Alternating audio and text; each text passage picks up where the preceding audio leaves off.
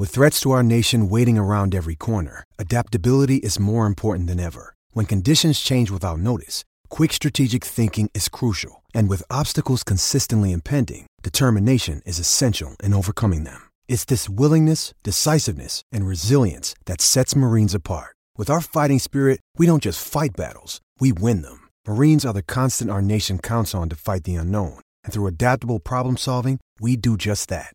Learn more at marines.com. Football season is all about competition. When it comes to tailgating, that competition isn't limited to the playing field. Start with better meat from Fairway. Hand-cut, fresh, and affordable, Fairway gives you the advantage in tailgating excellence. Get ready for kickoff with the best selection of meats and all the fixings from Fairway. Hey, Jen, Instant Reaction Podcast. Iowa's loss to Penn State. Now, I'm going to be honest with you, always am. I'm recording this before the game's over. Penn State just scored a touchdown that put them up 17-6. And my assumption is that Penn State is going to hang on and win this game, mainly because Iowa's offense has gone up to this point 27, 28 consecutive drives without scoring a touchdown. And this isn't going to be a conversation about statistics, because once again the defense played good enough to win. The offense was -2 in turnovers. Okay, I just got into some statistics. But really, this is going to be about Iowa's problem right now. And that's the interior of the offensive line. Obviously, having the injuries that they have there. Cole Banwart may be done for the season. Pat Hardy of allhawkeyes.com reporting before the game that he had a caller into a show he was doing that was a friend of his Banwart's dad. And saying that he had an ACL and was done for the year. And during Iowa's pregame, Rob Brooks talked about how Banwart got injured in practice this week, and he may be out for a long time. So that's likely.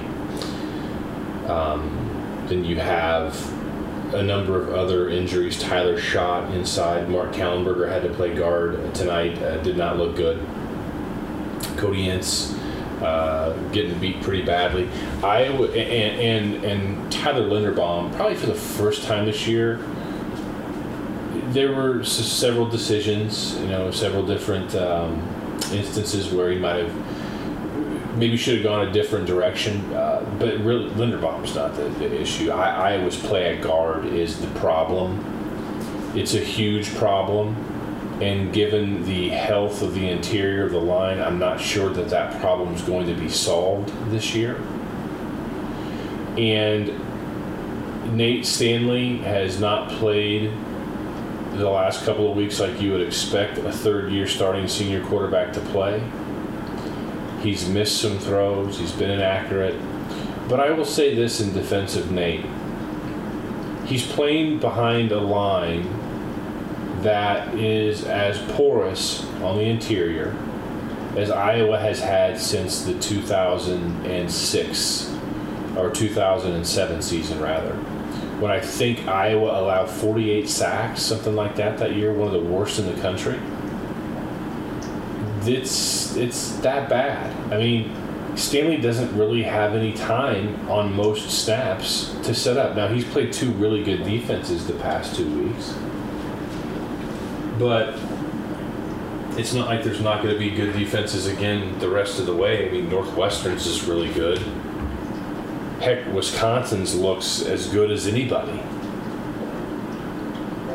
So I don't know that I see this getting better this season. I don't know that I see a miraculous turn of events where all of a sudden the offense is going to start lighting the world on fire.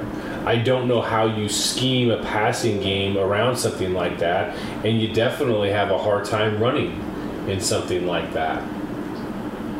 Was Iowa's the first 4 games of the year, was it a little fool's gold? Maybe. They struggled offensively against Iowa State. They hung on to win that, and certainly needed some Iowa State mistakes to help them win that game. They pounded Rutgers, they pounded Miami of Ohio, they pounded Middle Tennessee State, and the Iowa offense had the most yards of any Iowa offense in the Kirk Ferentz era in that game. But wow, I mean, that is something. What took place, Iowa, Penn State. And it was on the heels of what took place, Iowa against Michigan. And I don't know that problem is going to be solved this year. I really don't. And Nate Stanley's going to continue to take a lot of heat for it. And I'm not saying that there isn't some that's deserved, but I think a lot of quarterbacks would really struggle behind an interior offensive line the way that Iowa's is right now. And being that nobody really wants to hear about statistics in a game like this, especially in the heels of the last two games, I don't know what the point is going to be to talk about those things. I mean, yeah, Iowa's defense played well enough to win yet again. Yeah, I don't know how many radio shows and post-game podcasts I've done through the years where I've said that Iowa's defense deserved a better fate than what they got. It's, I don't know, a dozen or more, if not another dozen on top of that. You've watched the games, you've seen it, you understand, you know.